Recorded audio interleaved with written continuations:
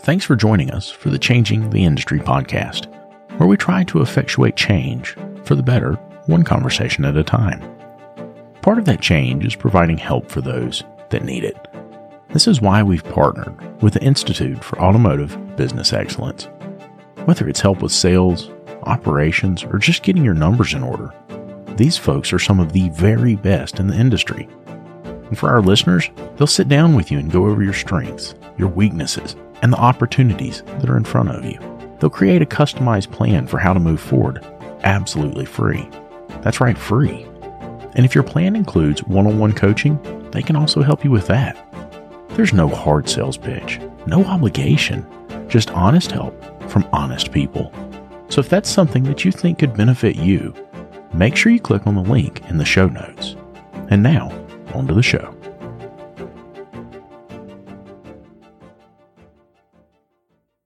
I remember how it used to be. The phone's ringing off the hook. Clients are coming in the front door like crazy, and here comes little technician Timmy. Timmy comes up and he says, "Hey, boss, where's my part? Where you want me to go next? What you want me to do?" Gosh, Timmy, if I knew, I'd tell you, buddy, but I am covered up. All of that stopped when I found Shopware. With Shopware, you get an industry-leading expediter right there in the software. It tells you if your parts are here, where your technician should go next, and how much time they have left to complete the jobs in the day. Go to getshopware.com to learn more. Getshopware.com. Hey everybody, David here, and welcome to the ASOG podcast. In this episode, Lucas and I had the honor of sitting down with Natalie Rothman, the Executive Vice President and Chief Human Resources Officer for Advance Auto Parts. Natalie was serving as a Senior Director in Human Resources with PepsiCo when she was recruited by the CEO and Chairman of the Board of Advance Auto Parts to lead the Human Resources Department. As you can imagine, this is no small task. Advance is a $10 billion company with over 70,000 employees. She helped enact change within the company by rebuilding the C-suite team and recruiting top talent and putting them into key leadership positions. She also had a positive impact on the company's well-established 88-year culture by improving diversity representation, enhancing the team member experience, and building a stronger employer brand. Listen to the specific tactics she employed to make this happen, and her advice to small organizations like the repair shops we own and run. Now, without further ado, here we go.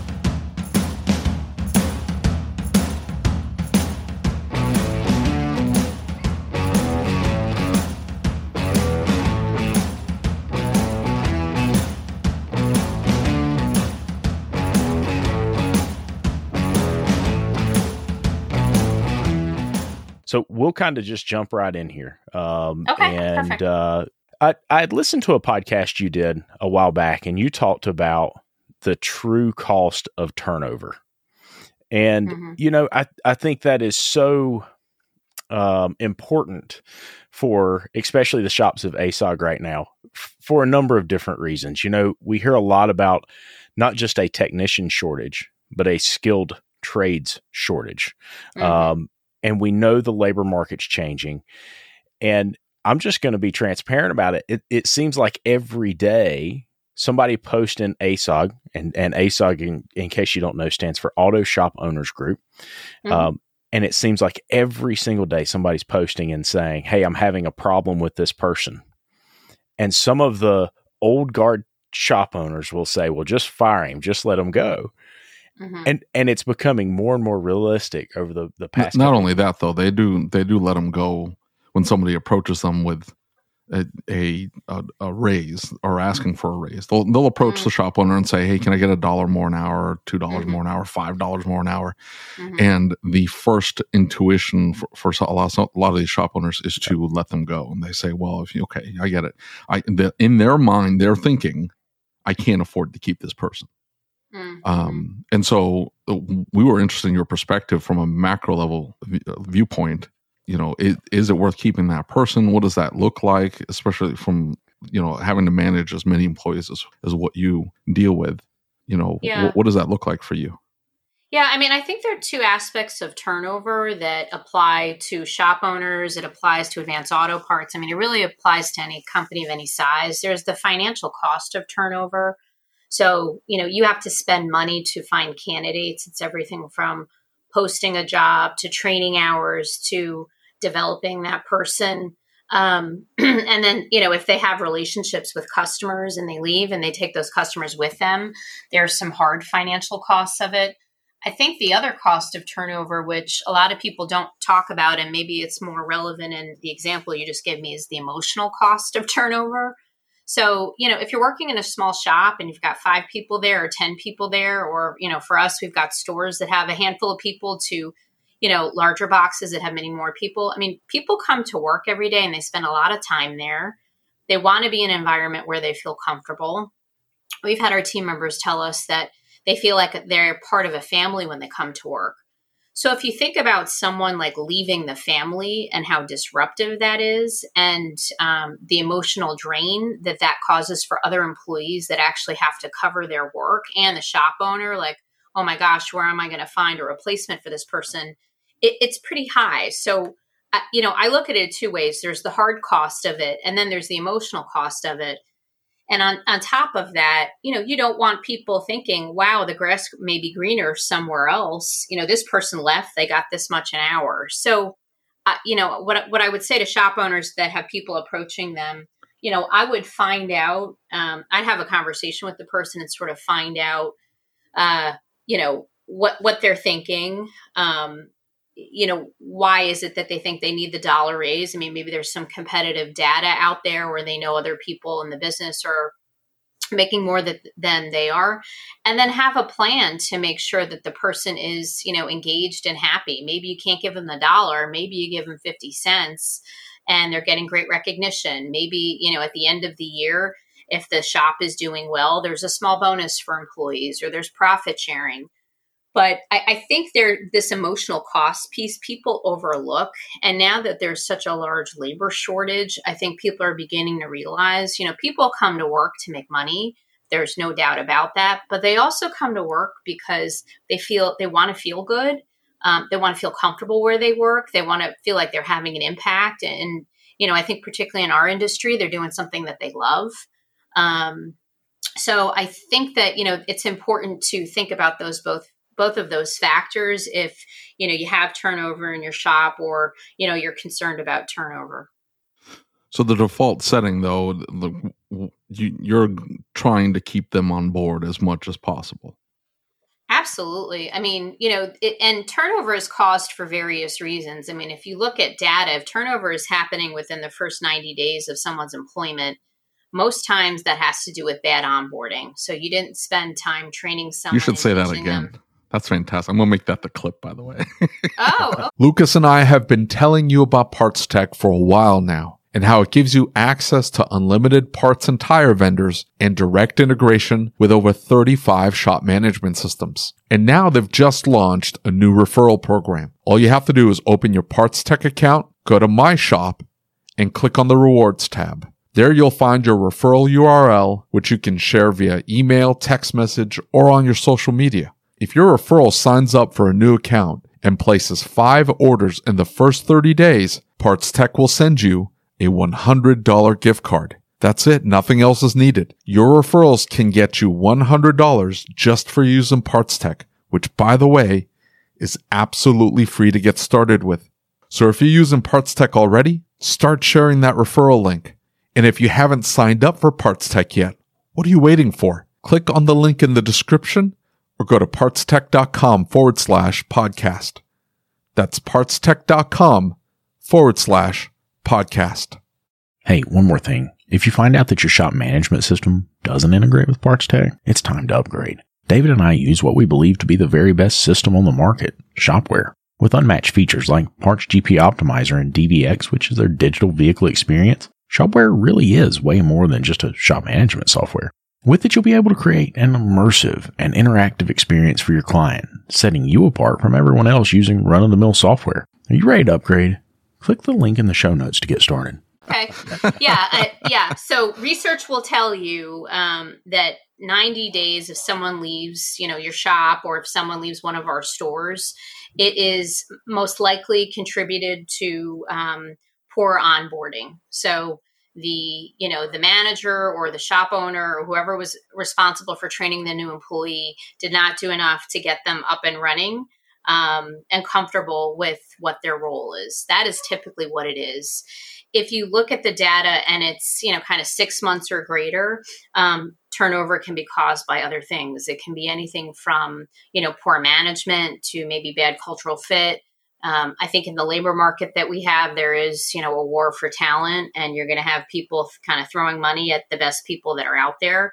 So I think it is important not only to make sure that, you're paying people competitively, but also making sure that people are feeling engaged and good at work. And that's everything from, recognizing someone for a job well done, celebrating a success, having, a pizza party, having some sort of recognition for someone's hard work. And I think that goes a long way. And I don't think a lot of, leaders think about that on a daily basis. But, when you have humans working for you, and I know the shop owners, it is a people intensive business. You've got to figure out what motivates your employees, how do you keep them engaged, and make sure, it's not only the wages that need to be competitive, but make sure you're doing those other things so they feel engaged and, the employee is going to give you their best work.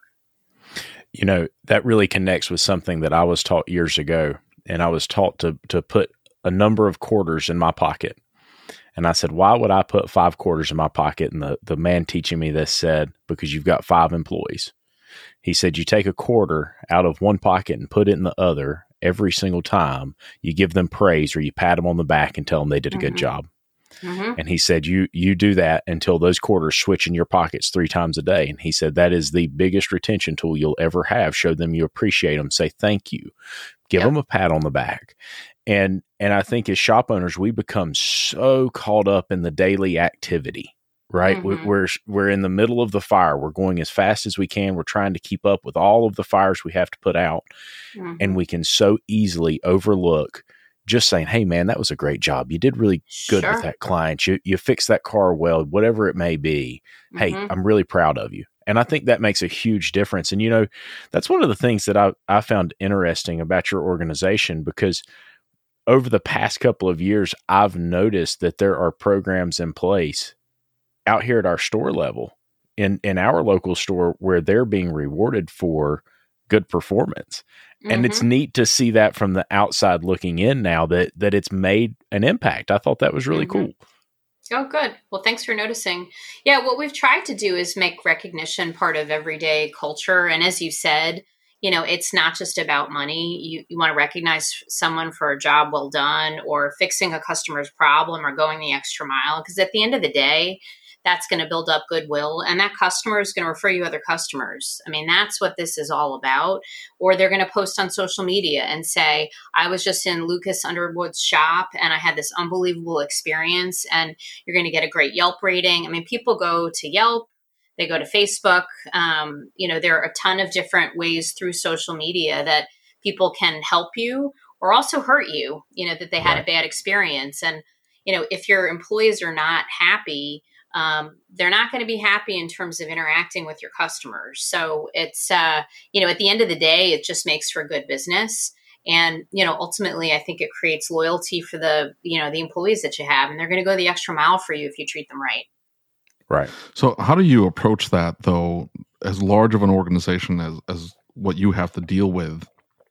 I imagine you're putting systems in place to ensure that, hey, these are the steps we need to take at the corporate level and then at the individual store level to ensure that these things are getting done, to ensure that we try to retain as many employees as possible, because it does get expensive having to replace them, and overall store performance will drop, and there's so many ramifications to having somebody leave.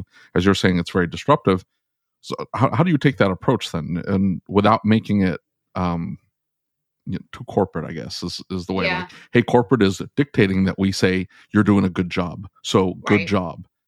Yeah, it really can't be corporate. We get a lot of feedback from customers and from our field leaders that are in our stores and in our distribution centers in terms of what's going on. I think one of the first things that we did when I got to Advance was really assess, did we have the right structure and the right leaders leading the people that are in our stores? Do you have the right general managers in the stores? And, we've definitely raised the bar in terms of performance.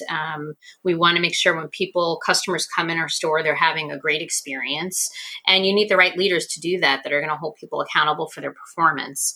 I think where corporate comes in is around tools and technology. So, training, making sure that people understand the product offerings that we have, making sure that if someone comes in and they need their battery changed or their engine light is on, we know how to help that customer. We don't want them to go across the street to somebody else. So, what I would say is make sure that you feel good about the leadership teams that you have in place. And for the smaller shop owners, maybe there's one person that's kind of running the shift, or it's the shop owner themselves. Like, are you really giving good direction to your team? Are you clear on what you expect? Do they know what the expectation is? And do they know when they've done a job well done? And then sort of what tools and technology do you have to help them? So, we do a lot of training in advance. It's very important for us. And it's everything from, product training to selling skills. And then on top of that, we've invested quite a bit in terms of recognition. So we have a program called Spark. People can give each other points. So leaders can give people in the stores points. They're tied to our cultural beliefs. And then there's peer-to-peer recognition as well. So an employee can go online. This is all accessible, through people's phones, and recognize somebody for a job well done, recognize someone for a birthday, a service anniversary. Wow. That's cool. And then we have other programs where we're rewarding people financially with stock for great performance, or if a region does really well. I mean, there's a bunch of different things that we have to recognize people. And you don't really have to spend a lot of money to do this, but I will tell you that, we have these certificates that people can print out. And when you go in the stores, they're everywhere. People are so proud that they've received the certificate. And if you go to other places, like if you ever go to Sheetz, I go there sometimes I always go there for gas, but sometimes I'll go in and buy a coffee or something. On the employees' suspenders, they've got pins that talk about employee of the month or things that they've done well. A lot of companies do that. And again, that doesn't cost a lot of money for a shop owner. But, if you want to have a contest about, how many great customer comments you get in a month and someone gets rewarded for that, I mean, that's going to generate a really nice, healthy competition between, all the people that you have in the shop. But then on top of that, I think people are going to be getting better customer service. So there's lots of ways to do it, but I think it really, it starts with the customer experience. That's how we think about it. And then we kind of work our way back in terms of, how do we say yes to our customers? How do we make people feel good when they come in the stores and leave and want to come back again, or refer Advance to a friend? And we do, look at social media, and there's, lots of great postings. We also get, letters sometimes where a customer didn't have a great experience, and we respond to them when we want to resolve it. Because at the end of the day, if our customers are not happy with us, that impacts our total business. So I had a really good relationship with Advance in the past, right? I'm going to tell a little story here. Had a really great relationship, and we had a commercial parts pro that was really awesome. And things happened, and he left. Mm-hmm. And it was a turnover for the entire store. Now, this was before the recent changes, if you will. And it became evident that he was kind of the one piece holding that store together. He was the one who was getting us our parts and making things work. And when things didn't go right, he was the one who could fix it. And you could see when there was a decline. Mm-hmm. And so I had stepped away from Advance. And over the past 2 years, I've been working really closely with some of the people that I know in the area. And I'm going to tell you something. I think it really shows that turnover in your stores has an impact on us. Mm-hmm. And I think you can feel in the past, especially 5 to 6 years with your organization, those of us who are using your organization, that turnover has significantly decreased. Mm-hmm. And I think that is a true testament to rewarding your staff and showing them you care.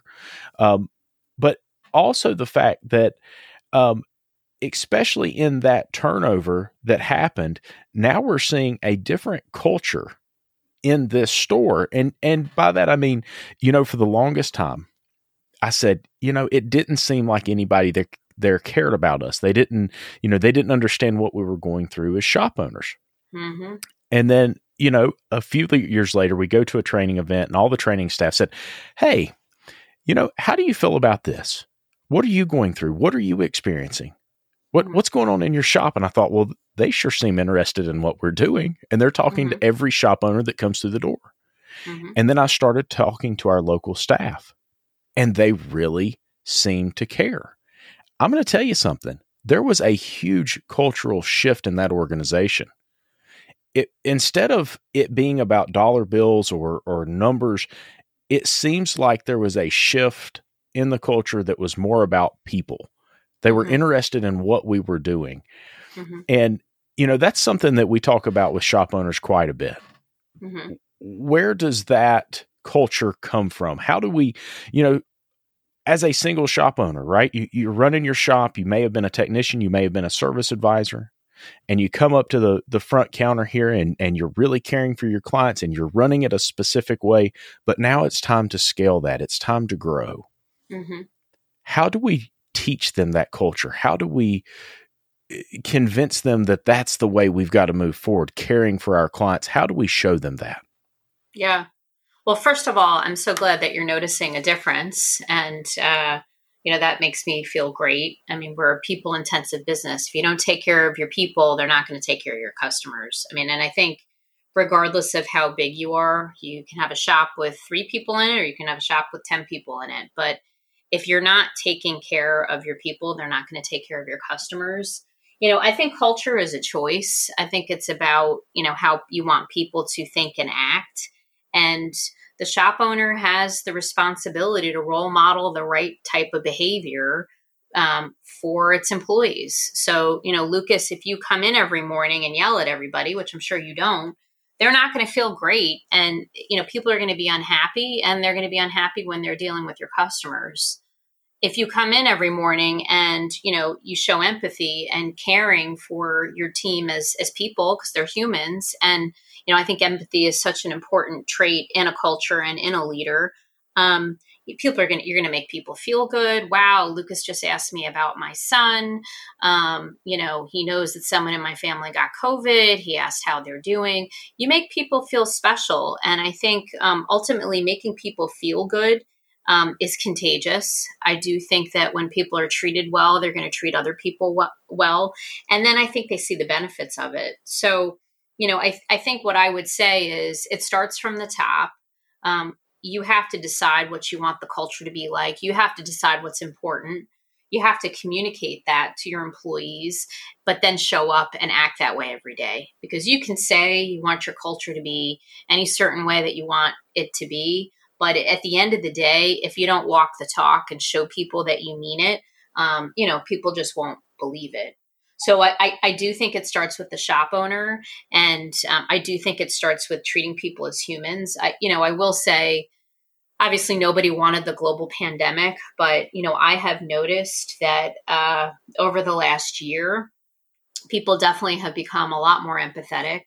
At work, outside of work, when I start phone calls with people, it's how are you doing? How's your family doing? And, I hope that never goes away. I really Absolutely. do. I really hope that people continue this sort of empathy for other humans. And I think that is a great underlying trait to have in your culture. But I think every shop owner has to decide what do they want it to look like. And if it really is customer first, then it has to be people first. And you have to figure out what makes your team tick. How do you motivate them? Some people are just motivated by money, but most people it's both. It's recognition, what motivates your team, and then figure out how do you incorporate that in the everyday. And again, it doesn't have to be expensive. It doesn't have to be a huge investment. I mean, it can be, again, everything from a contest and you have an employee of the month, or it's, your net promoter score, or someone got the best, rating for 30 days on Yelp, and, you do a little something for them, and it will be contagious, and it will really change how people show up for you every day.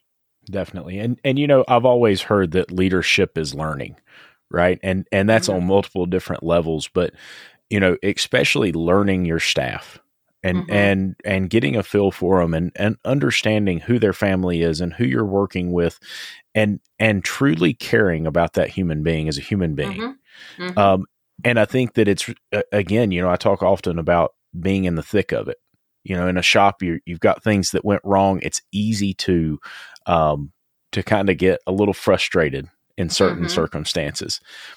You're far less likely to do that if you truly know somebody. And I think especially as we start to see these shops that are getting to where the owner is an absentee owner, it can be a lot easier to look at someone as a number or look at someone as as just a piece of the puzzle. And it becomes more difficult to keep that thought process that this is a human being. I care for them. I want what's best for them and their family. And, I know that that's definitely a challenge for some folks for sure, but it's all about human beings in my mind. Sure. Right?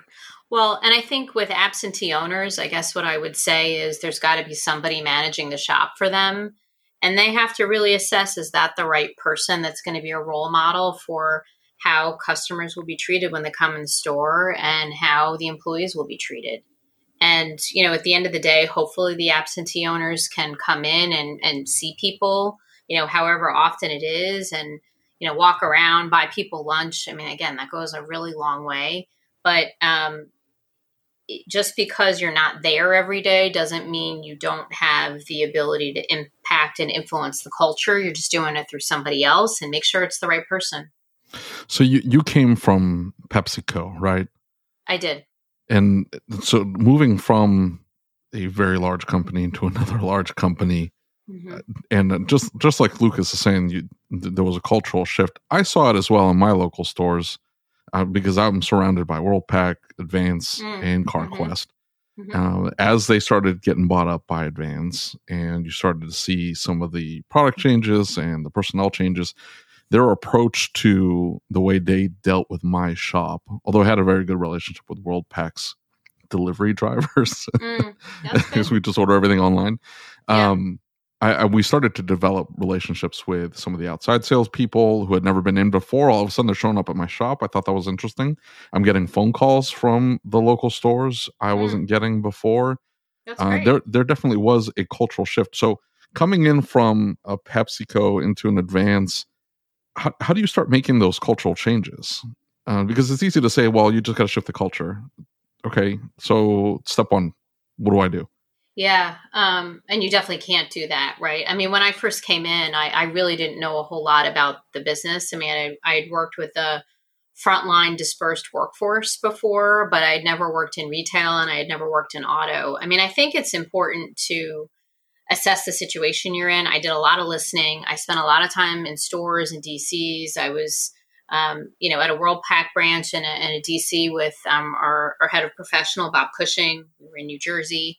But I really spent time just understanding what was going on with the business and then trying to figure out where the culture was, because, we are a company that's, almost 90 years old, a lot of history, a lot of proud history of, everything that we've done. And you're right, culture doesn't just shift overnight, but culture is about leaders. And I think that,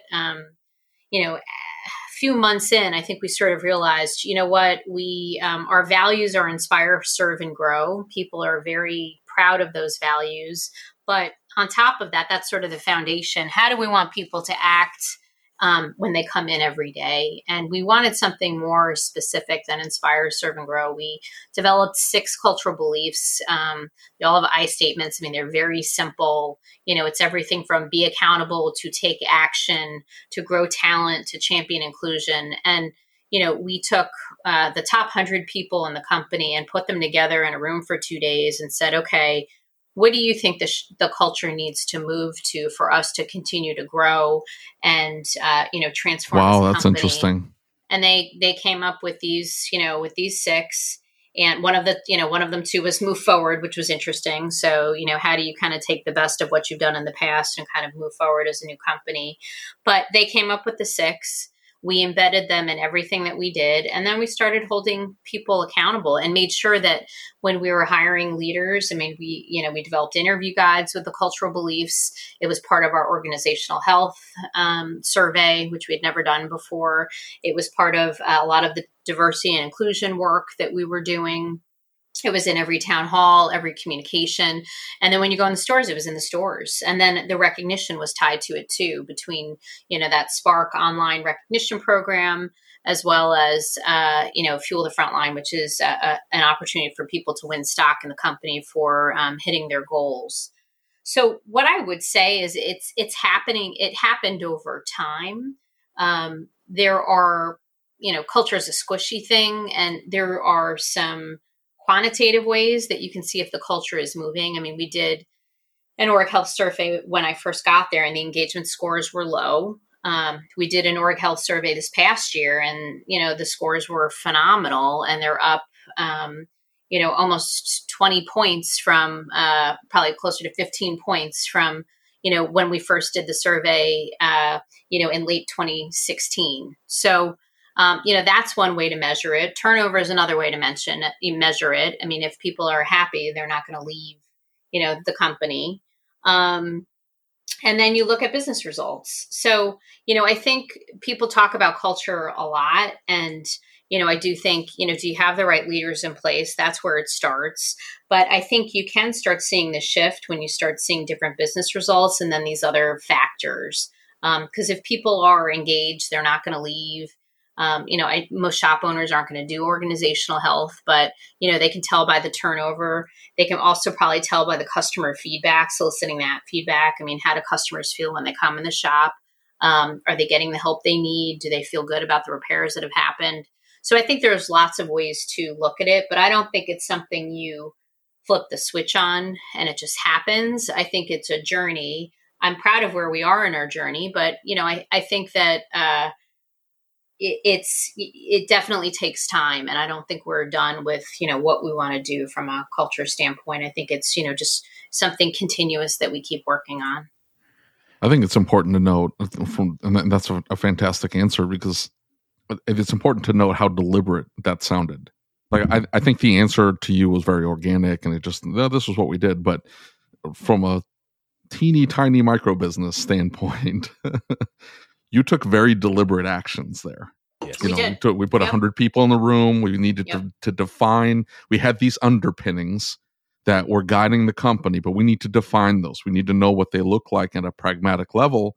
And then from there, we need to then infuse everything that we just outlined into everything we do. What does that look like from a customer interaction standpoint? What does that look like on how we deal with our employees? How do we look at that in every single part of the organization? And I think that's what ends up being the shortcoming, sort of, because it is, like you said, squishy. I call it fluffy. It is a fluffy topic. And I think it gets discounted very easily. And there's always a culture in an organization. There's always something there. It's never a vacuum. But the culture may not be the way you want it. And considering how deliberate you were about implementing some type of change to at least push it in a deliberate direction, I think shouldn't be discounted by shop owners. Yeah. And I think, if I was a shop owner, I mean, this all comes down to business, right? And the bottom line and making your customers happy. Why aren't people coming into your shop? Why are they going to the shop down the street? What are they doing differently? Is it the people? Is it the service? Is it the speed? Like, what is it? And I think, if you kind of deconstruct what's going on with the business and the customer experience, and then look on social media, what's being said about the people that work for you or your managers that you have, or, the service you're providing, I think that should give shop owners a really good idea of where their culture stands. And then they have to figure out, what do they want to be? And I don't, again, I know we did a lot of deliberate things and we're a big company, but it doesn't have to be anything fancy. It can be as much as sitting down and going through all the social media posts with your team members and saying, wow, this is really a job well done. People see us as a solutions-oriented shop that works fast and, gives, really good quality advice, and people are really happy. Or maybe it's the reverse of that, and brainstorming with the team on, like, what can we do? Because obviously if the shop does well, then the team members do well. People aren't going to get raises if the shop isn't doing well. Yeah. So I think there's some very simple things, but part of it is looking in the mirror, and a shop owner has to be comfortable with kind of the good, bad, and the ugly, and then decide what they want to do with it if they want to have an impact.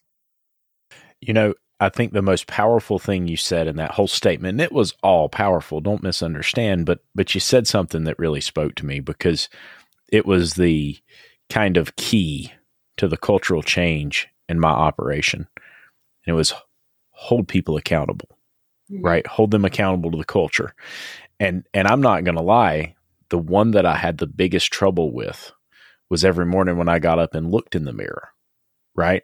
Is holding myself accountable to those cultures and the things that I was trying to accomplish within the organization. And, you know, I employ a shop coach, and he says, no, try is a curse word in my dictionary. We don't try. We do or we do not. You know, we're going to do this or we're not going to do this. We're going to make a decision. And one of the biggest challenges that I had was holding people accountable, right? Because I wanted to be the nice guy. I wanted to be the guy that everybody liked. And I've learned over the past 5 years that it doesn't have to mean that I'm being mean. It doesn't mean that I'm holding them accountable to necessarily specific rules. It's that we're holding them accountable to the culture itself. What do we believe in? And if this is not a good fit for you, I completely understand. I'll help you find something else, whatever we need to do. But it's about that culture and holding them accountable to it, because that's how I've developed a culture that every client that walks through this door knows they're part of this family. We really care. We want their vehicle to be safe. We want it to be reliable. That's our number one goal. We're not worried about the money. We're not worried about the time. We're not worried about any of that. Is the vehicle safe? Is it reliable? Would I put my child in that vehicle? And, you know, we held each other accountable. They hold me accountable. I hold them accountable. So I think that was probably the most powerful statement you had in that whole thing for me anyway. Yeah. And I think, I mean, you just said something that resonated with me too. I mean, unfortunately, you can't always be liked in business. And, you know, and when you're in a smaller shop, you're going to feel it more than in a bigger company, right? Because you got 5 people kind of looking at you. But at the end of the day, you're not going to get respect from your employees if you're not being direct with them and letting them know what you expect and then holding them accountable. And if you're just the nice guy that isn't being clear about what people need to go do, you know, at the end of the day, they're not going to like you anyway, but they will respect you if you're, you know, you're fair with the feedback and you're consistent. And I think that's the other thing is, you know, different rules for different people does not work very well. And you know, the decisions that I make with my team or for our company, I'm always thinking about, is this fair and equitable? And if I do this, I need to do it for everyone. And am I comfortable with that? And, you know, it's, I don't get invited to every happy hour that my team has, and that's okay. I mean, I do socialize with them. I've got a great relationship with my team, but I don't go in every day wanting to be liked. I think I am. I think I, you know, have earned people's respect because I'm direct with them. But, you know, I think if you want to wake up every day and be loved, you know, being a shop owner may not be the best business to be in, because you have to make some really tough decisions and you have to be okay with that. It's hard being a boss. It really is. Very, very true. And it doesn't mean we have to be mean. Right? That's it doesn't mean that, you know. What if we enjoy being mean? What if that's part of the fun? I just want to go in and yell at everybody. You're not going to have a lot of people working for you. Yeah. Yeah. No, you can be tough but fair and people will respect you. I mean, at the end of the day, that's what you want. And they'll be happy too. You know, they'll be happy that they know what they're being held accountable for, and they'll be thrilled once they get the recognition once they do it. You know, you said something else, and you keep talking about things that I have found success in my own business with that resonate with me. And you said, you know, it was something to the effect of clear-cut expectations, right? If we give them the clear-cut expectations, and you know, for instance, we implemented something called a minimum level of acceptable performance in our facility. And that says, hey, listen, this is the minimum. We don't want to be below this. It's not outlandish. It's not over the top. This is the expectation. And things like, for instance, the music being too loud in one of the bays, or does the technician tuck his shirt, things like that, because we really want to present this professional image. And I think that those clear expectations have made them far happier, right? Because they know where the bar is. They don't have to wonder, is Lucas okay with how this worked out? How does he feel about this? And then if things go wrong, we don't instantly flip out and go crazy about it. We say, hey, listen, let's talk about this. Let's figure out what went wrong and decide how to make sure it doesn't happen again. Let's work as a team to improve this situation. Doesn't have to be mean. It's coaching them through that. So that has been a big thing for us here. Well, and I think the other thing, too, is you want people to feel comfortable coming to you if they've made a mistake. That's why the not freaking out is important. So if there's a problem with someone's vehicle, figure out how do you solve the problem with the vehicle, and then we'll talk about what happened later and how do you fix the process so it doesn't happen again. But I think if you have a culture of fear, people are not going to come to you when they make mistakes. They're going to hide it. And that's just going to snowball into a lot of bad stuff. You want to know what's going on with your shop.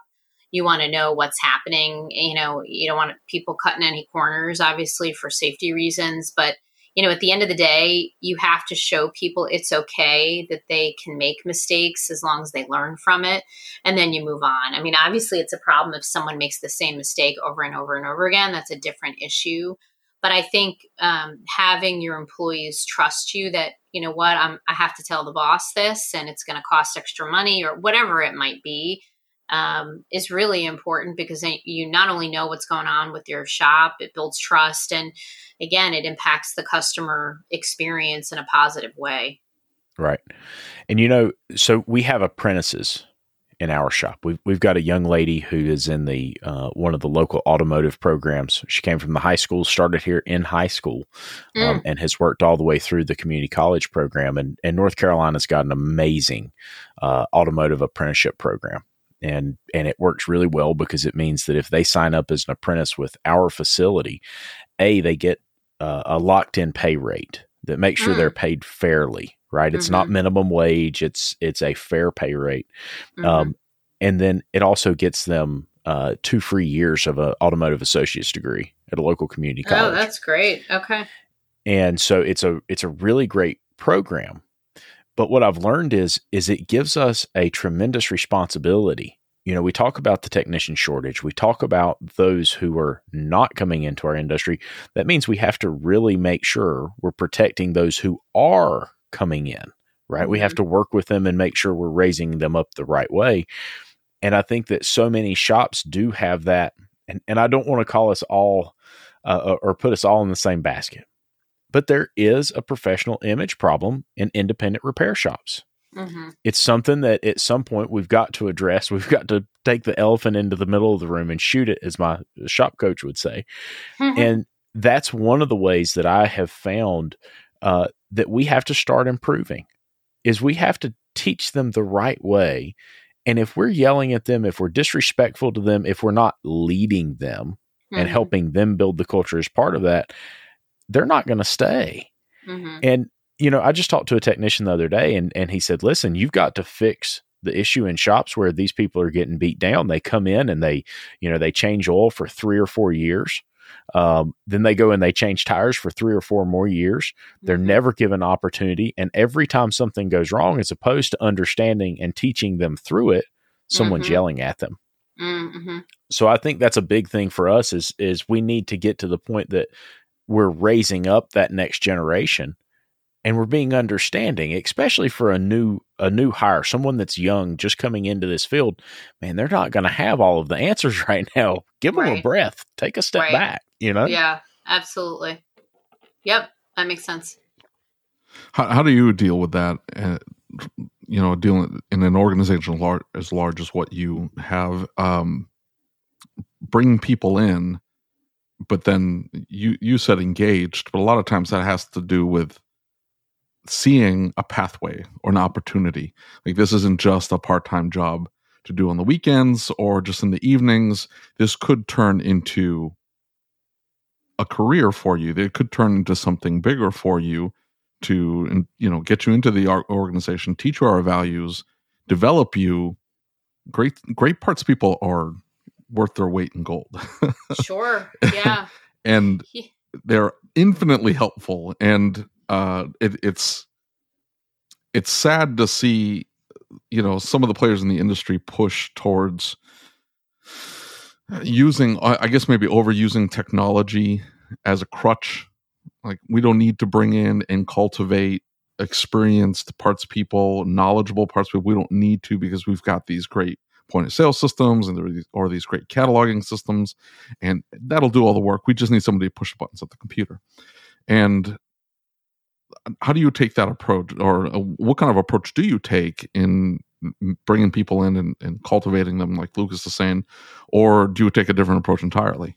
Yeah, I mean, I think that, you need to, and kids coming out of school today are really savvy. I mean, they want to know that what the career path looks like. It's not just about a job. It's about, what can I do beyond this? So, okay, I'm starting as a part-time salesperson, or I'm starting as a part-time person. I'm a general warehouse worker in a distribution center, but I aspire to be in management, and how do I get there? So we do spend time in terms of talking to people about their career path. And then we give people more responsibility. I mean, we, in our stores, people can become a key holder, which is a really big deal. You're not necessarily a general manager, but you can be a key holder, and there's, a compensation increase for that. You can be a kind of lead supervisor in a distribution center, which is a sort of elevated role, and you're still hourly, but you're managing people. So what we try to do is, we do training when people come in. We want them to really understand our parts. I mean, obviously we sell a lot of SKUs, but we also want them to get comfortable with installing batteries, checking the engine light. I mean, really changing wiper blades, all of those things that, the customers know are a free service. So we spend a lot of time on the product component, the selling component, and then, the kind of the customer experience component of it. And then we try to give people opportunities. But the best way to demonstrate to people that they can have a career in the company is to show them. I mean, we have a lot of people that started out. I mean, we have some executives that report to the CEO that started out in our stores, selling parts. And we're really proud of that. We make a big deal of that. And it's really important in our business, not just to kind of come into corporate and get a big job. I mean, we want people in the stores, in the distribution centers that, know how the business works. So it's a lot of training, but it's also showing them, giving them people to aspire to be, and then also sharing a lot of these success stories that I think, helps with the turnover, and then trying to promote from within as much as we can. I mean, we really look at that. We, want to make sure that if we have a general manager opening in the store, is there somebody in the store that we can promote into that role? And, we do have training programs to get people ready. We're doing something similar for our district managers who manage about, 15 stores. So we spend a lot of time on that, because, if people just think they're going to come in and be, an hourly person for the rest of their lives, like you said, they're doing oil, they're doing all this stuff, and they just don't feel like they see any sort of upward mobility, they're going to leave. So it's important to spend the time showing them, okay, we're going to actually give you more technical skills. Instead of oil, you're going to do stuff with engines, you're going to do stuff with chassis. I mean, whatever it is, I think it's important to give people that technical experience, and I think they'll appreciate it and you'll get more out of them. But it's an investment of time, and it's an investment of training, and it's hard. When you only have 5 people in a shop, you may not have the time to spend training someone. So you've got to get creative with figuring out how to do it. Does someone shadow someone? There's lots of different ways to do it, but it is important to invest that time. And that is a really great point. And it kind of leads me to something. And one of the things that I heard you speak about that made me so interested about getting you on the podcast was I heard you speak about mentorship versus sponsorship. Mm-hmm. And I know it was in a completely different context. Mm-hmm. But one of the things, and I don't want to say it's like a plague, but it has been an issue, especially on the technical side of the business, where we see technicians who truly kind of lock up when it comes to guiding that next technician on the path that they came down, right? Mm-hmm. Showing them the ropes and teaching them and guiding them and being there for them. Now, I'm super blessed. I've got two really great, very experienced technicians who work with our apprentices and mentor through that process.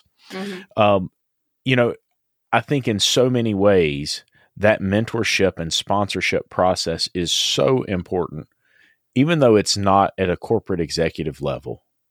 How important is it in our shops that we're properly mentoring and sponsoring these people, helping them advance and move forward? Oh, hold on. First, let's talk about what the difference is. Like, build the framework here, because I have no idea about it. You didn't listen to the podcast? I was going to put get to that part. Oh, man. I listened to it like in the middle of 6 the day. times. Okay. I listened to it like 6 times. Look, you're already making me feel bad about it and yelling at my employees every single morning. So I got to change that. So baby steps here. Baby steps. Let's talk about. I can explain the difference and then go into it. No problem. And I am not offended. You're busy. So yeah, I mean, a mentor is somebody that you talk to. It's someone that you can go to for advice. They're going to help you. I think mentors are really important. You can have peer mentors. You can have people, that are mentors in your personal life. Someone that you went to school with, a previous teacher or a professor, someone that's in your community church or whatever faith that you practice, a neighbor. I mean, everyone needs to talk to somebody and, get advice, and hopefully they give advice too. A sponsor is somebody that has the power to impact your career and the power to hire you. I mean, that's the big difference. A lot of times mentors don't have the jobs in front of them that they can put you into or have the opportunities. Maybe they can help you network to find a different opportunity, but it's really the sponsors that have the opportunity to impact your career, either financially or, through upward mobility by giving you another role.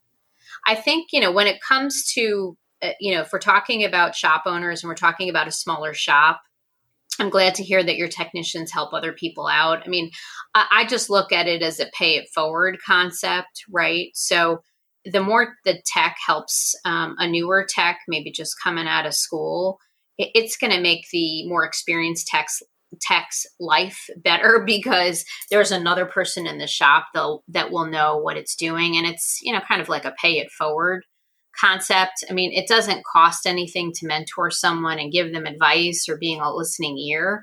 And again, it goes just back to, I think, being a good human and caring about people. And hopefully if your shop has a culture where everyone's a family, they're looking out for each other. You wouldn't let your brother step on a rake and get embarrassed, or your sister, or, you want to look after your mom or your dad. So I encourage mentorship. It can be really informal, but, at the end of the day, I think if people are putting themselves out there and giving time, I think it comes back to you because your mentor at some point can probably help you in maybe a way that you've never thought of. In terms of sponsorship, I think, it's probably a little bit harder concept in a smaller shop, but, I think it is important to have career conversations with people that work for you. What do they want to do? It may not be that they get a bigger job, but maybe it's more about learning a different technical skill that they didn't have. Maybe a shop owner at some point is thinking about retiring. They don't have anyone in their family to pass the business along to. I know, a lot of times it stays within a family. And, maybe you've found somebody in the shop that you think highly of and you see that potential and you talk to them about that. So I do think that it's important for people to know the difference between mentors and sponsors. If there's more than one manager in a shop, then, sponsorship becomes a lot more important, and you need to understand if people support more than, the people that are making the hiring decisions support you or not.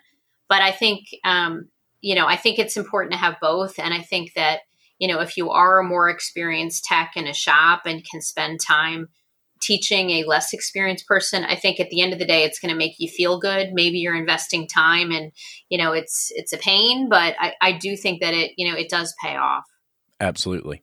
So, One of the things that we have talked about over and over again within our own shop on that tune is that if we are lifting up that next generation and getting them excited about training, getting them hungry about training, they will continue that career development on their own in most cases.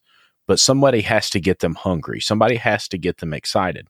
And to that tune, in your stores, for instance, I know you do a lot of training. And one of the things that we've implemented in my shop, and we'll get your feel for it, is we've implemented a minimum acceptable level of training per year. So we say in our shop, and a lot of people call us crazy for this, and thanks to CTI, because if we didn't have that this year, it wouldn't have happened. Okay. We say 100 hours a year minimum, right? And we want to drive them forward. How do you feel about making mandatory training, whether it's an hour or specific classes? How do you set that up, and what's your recommendation for a small shop like me? Yeah, I mean, we're big believers in it. I do think it needs to be leader-led. So I think if you're a shop owner, I think that demonstrating to people that you've actually gone through the training yourself and telling people why it's valuable will go a long way versus just saying this training is mandatory and you got to go do it. But I think, there are a lot of successful companies out there that believe in leader-led training. I think Pitney Bowes does it. Philip Morris at one point did it. I think General Electric did it. And it's something that we are trying to do more of at Advance. So it's everything from a leader to attending the training session to make sure people are taking the training and understanding, walking through a store with someone to say, okay, you just took this, this class on brakes. Let's talk through it. So I think it's one of those things where you have to walk the talk. I think if you want people to take the training and you're a shop owner, you have to take it too. You have to underscore the importance of it. And I think it'll resonate more with people than this is a mandatory class and how quickly can I go through this training so I can, get back to all the other stuff that I need to do. That's a very, very valid point. And, we've kind of implemented some cross training in our shop. So they're not just doing, the techs are doing some technical, but then we'll drop the service advisor and myself in that technical class. And then we'll bring the techs and we'll put them in a management or a sales class and help them understand both sides of the organization, because that's great. That knowledge is power, right? When they're able to see that and operate within that knowledge, man, it makes the team run like a well-oiled sewing machine for sure. Yep. That's great.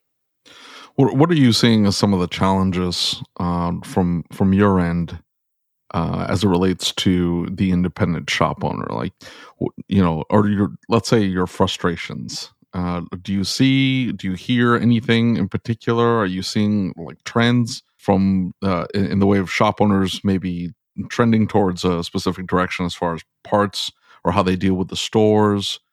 That type of thing, how they deal with their salespeople. I'm not the nicest sometimes to my salespeople. Yeah. I mean, I think you talked about it earlier. I think the feedback that we get from independent owners, it's just so hard to find techs and good techs and then keeping them. So I think all the talk that we had about turnover is really important. I think that shop owners want the ability to access training. So for, those that are, leverage our CTI and WTI training. I think they got a lot out of that. And we work with, lots of shop owners and kind of bigger customers on that as well. So I think those are the things that are really important. And then, COVID over the last year has just been really tough for small businesses. And I think shop owners are included in that. I mean, I think that, overall in the industry, the pro business is a bit down. So, people were not driving, right? So you have less vehicles on the road, less need for repairs, or, you got a lot of people unemployed. They didn't want to pay for repairs. So, the retail business, was very healthy. A lot of people were repairing the cars themselves. So, I think a lot of shop owners are trying to figure out how do they get through COVID? How do they break even with their business? And also, people don't want to let people go. I mean, there are a lot of small businesses that unfortunately, went down to 1 to 2 people just because, the cash flow wasn't there and they couldn't afford to keep people on. And I know for the smaller shop owners in particular, I mean, every tech is worth their weight in gold. I mean, the bigger ones too. So, I know people are very sensitive around, okay, we've got to keep our business afloat, but at the same time, we don't want to lose this great talent that we have. Do you see the CTI and the WTI training as integral to what you guys do? Because, I mean, it's unique. There are a lot of big part suppliers out there, and they all do training. They dabble. Let's say it that way. Yeah. There isn't as a comprehensive plan as what you guys put out. Yeah. Well, thank you for saying that. I mean, I think, if Bob Cushing was here, he'd give you 20 reasons why it's so important. I mean, I think it's unique in the industry. We get a lot of positive feedback on it. Our TechNet customers, tell us that they swear by it, and they expect it from us. So I think that on the pro side of our business, it is, something we can't live without. It's our point of difference. And a lot of people are counting on us to train their techs with it, which is, kind of interesting, right? I think on the retail side, there's definitely things that, we leverage with our CPPs so they become more knowledgeable and they can help, the customers that call them. But I would say it's probably most powerful on the pro side. Yeah, absolutely. One of the things that stands out to me in this conversation is we're kind of all working towards the same goal. And by that, I mean this. The Auto Shop Owners Group, the real concept and the idea of it is we want to help improve shop owners by creating a hunger for training, a hunger for information. And all too often, maybe one of your staff members goes out and talks to them about an in-person training. Maybe somebody says something about this event that's coming up and they have this opportunity to go to it and they look at it and they say, I don't have time. I don't have money. That doesn't apply to me. Or maybe it's a local association like the Independent Garage Owners of North Carolina. And they say, yeah, that's $350 a year. I could use that $350 a year to do whatever. Right. And so ASOG is an opportunity on Facebook for somebody to come in to this group and begin to learn and see some information. And that's really where my business started to grow. And I started to see a different way of doing things, right? I spent my first few years as shop owner trying to reinvent a wheel that had already been perfected. There's a way to do this that works. And I think it's so interesting because while ASOG's whole vision is to do that, you've got people on the ground that are going into stores who are very politely nudging shop owners who are probably not exactly willing to change, saying, hey, there's some great information here, right? And I've even had Leslie White come into my office and say, Lucas, I don't think I would do this like this. What if you tried this? I'm like, Leslie, listen, I'm open to your ideas. I promise I'm all ears. Let's talk about it. Right. And so I think that we have a partnership in a lot of ways with our part suppliers to improve the industry as a whole. And some of the things that I think about, we've had some folks on that said, if you would just clean your bathroom, change the light bulbs and vacuum the rugs coming into the shop, you could make the industry significantly more professional overnight, if you just do these couple of little things. So I have a question, and I don't mean to put you on the spot, but I have a question. Okay.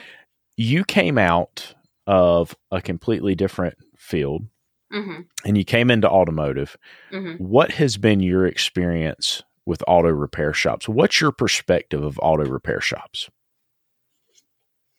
I mean, I have a whole new appreciation for them. And I think, and I have been to, unfortunately, some collision shops, much to my husband's chagrin. I don't really want to go into what it is. I don't want to relive that pain. And then also getting, just the car repaired and, people in my family going and getting their oil changed. I mean, I think that for a lot of people that don't work in auto, it's sort of acceptable to go into the shop and, hear what, the tech has to say or the shop owner has to say. and, you don't have the knowledge. So you just kind of go with what they're saying. Or if it seems really expensive, you go somewhere else and you get a second quote. And then you go where you feel more comfortable. I think, now I really pay attention to, how people are speaking to me. Are they explaining the issue? Sometimes there's more than one way to solve the problem. And I really want to understand the why behind it. And again, I'm not a technical expert, but, now I know a little bit more than I did, 5 years ago. And I do have a great appreciation for the whole customer service element, because I think someone who takes, the time to explain to me what the repair is going to look like, the labor costs, anything else that goes into it that makes up, not only the time that it takes, but also the price, that goes a long way. And I think sometimes, in the past, maybe I didn't ask all those questions, or I went into a shop and they said, okay, this is a woman, she's not going to understand, and I'm not going to take the time to explain it to her. And, at that period in time, for me, it was more about cost and, okay, is someone raking me over the coals or not? And I have a whole new appreciation for it now, for sure. And it's very interesting that you say that, because all too often shop owners get in their head that it's all about the cost, right? Mm-hmm. All the client's focused on is how much that cost. Mm-hmm. And we work very hard to explain it's the value, right? Mm-hmm. It's what we're bringing to the table. It's the trust level. Yeah. And I work very hard to make sure our clients, especially the ladies who come into the shop, to make sure they trust us and understand what we're showing them. And I will stop at no length. We'll go out into the shop. We've got pictures. We've got videos. We'll play videos of how the system is supposed to work and what we're currently experiencing. We'll take old parts and new parts and lay them beside each other, just to make sure that we're all on the same page and everybody understands that. I was in that boat. I thought it was all about the price, and it was the race to the bottom. Right. And over time, I've learned it doesn't really have anything to do with price. It has a lot to do with value and trust. That's probably the most important part of it. Yeah. And safety, right? Because I think, particularly if you have, it's a family car, you have kids in the car, or parents in the car. I mean, someone is going to spend a little bit more to make the car safe if they're able to. So I agree with everything you said. Absolutely. Absolutely. That is just fantastic. Have you got anything you want to cover? No. Natalie, do you have anything you want auto repair shop owners to know? Well, I hope they only shop with Advanced Auto Parts. I mean, they're calling their Advanced Auto Parts, CPP, and they're working with their local CAM. I mean, I think, we care a lot about our people at Advance, and we care a lot about our customers. And it sounds like you both have great examples of that. So I just would want the shop owners to know we feel like that's the difference that makes a difference. So, we appreciate the business that we get from you. And, I think our team members, care about the people that they work with and the people that they serve. So hopefully you see that as a difference that makes a difference for Advance. Well, I hope you enjoyed this episode of the ASOG podcast. We hope to have more conversations coming your way from influential executives within the industry today to bring you a different perspective on how we run our businesses. So if you'd like to catch these episodes early, you can do so by becoming a patron. Just go to asog.site and click on the Become a Patron Now button. Becoming a patron helps support the show, gets you several perks, and is tax deductible. Make sure you're subscribed to the podcast and on YouTube. And as always, if you have any questions, comments, or concerns, or if you'd like to be a guest on the podcast, or if you have any topic suggestions, please reach out to me via email. My email address is david@asog.site. That's david@asog.site. Until next time.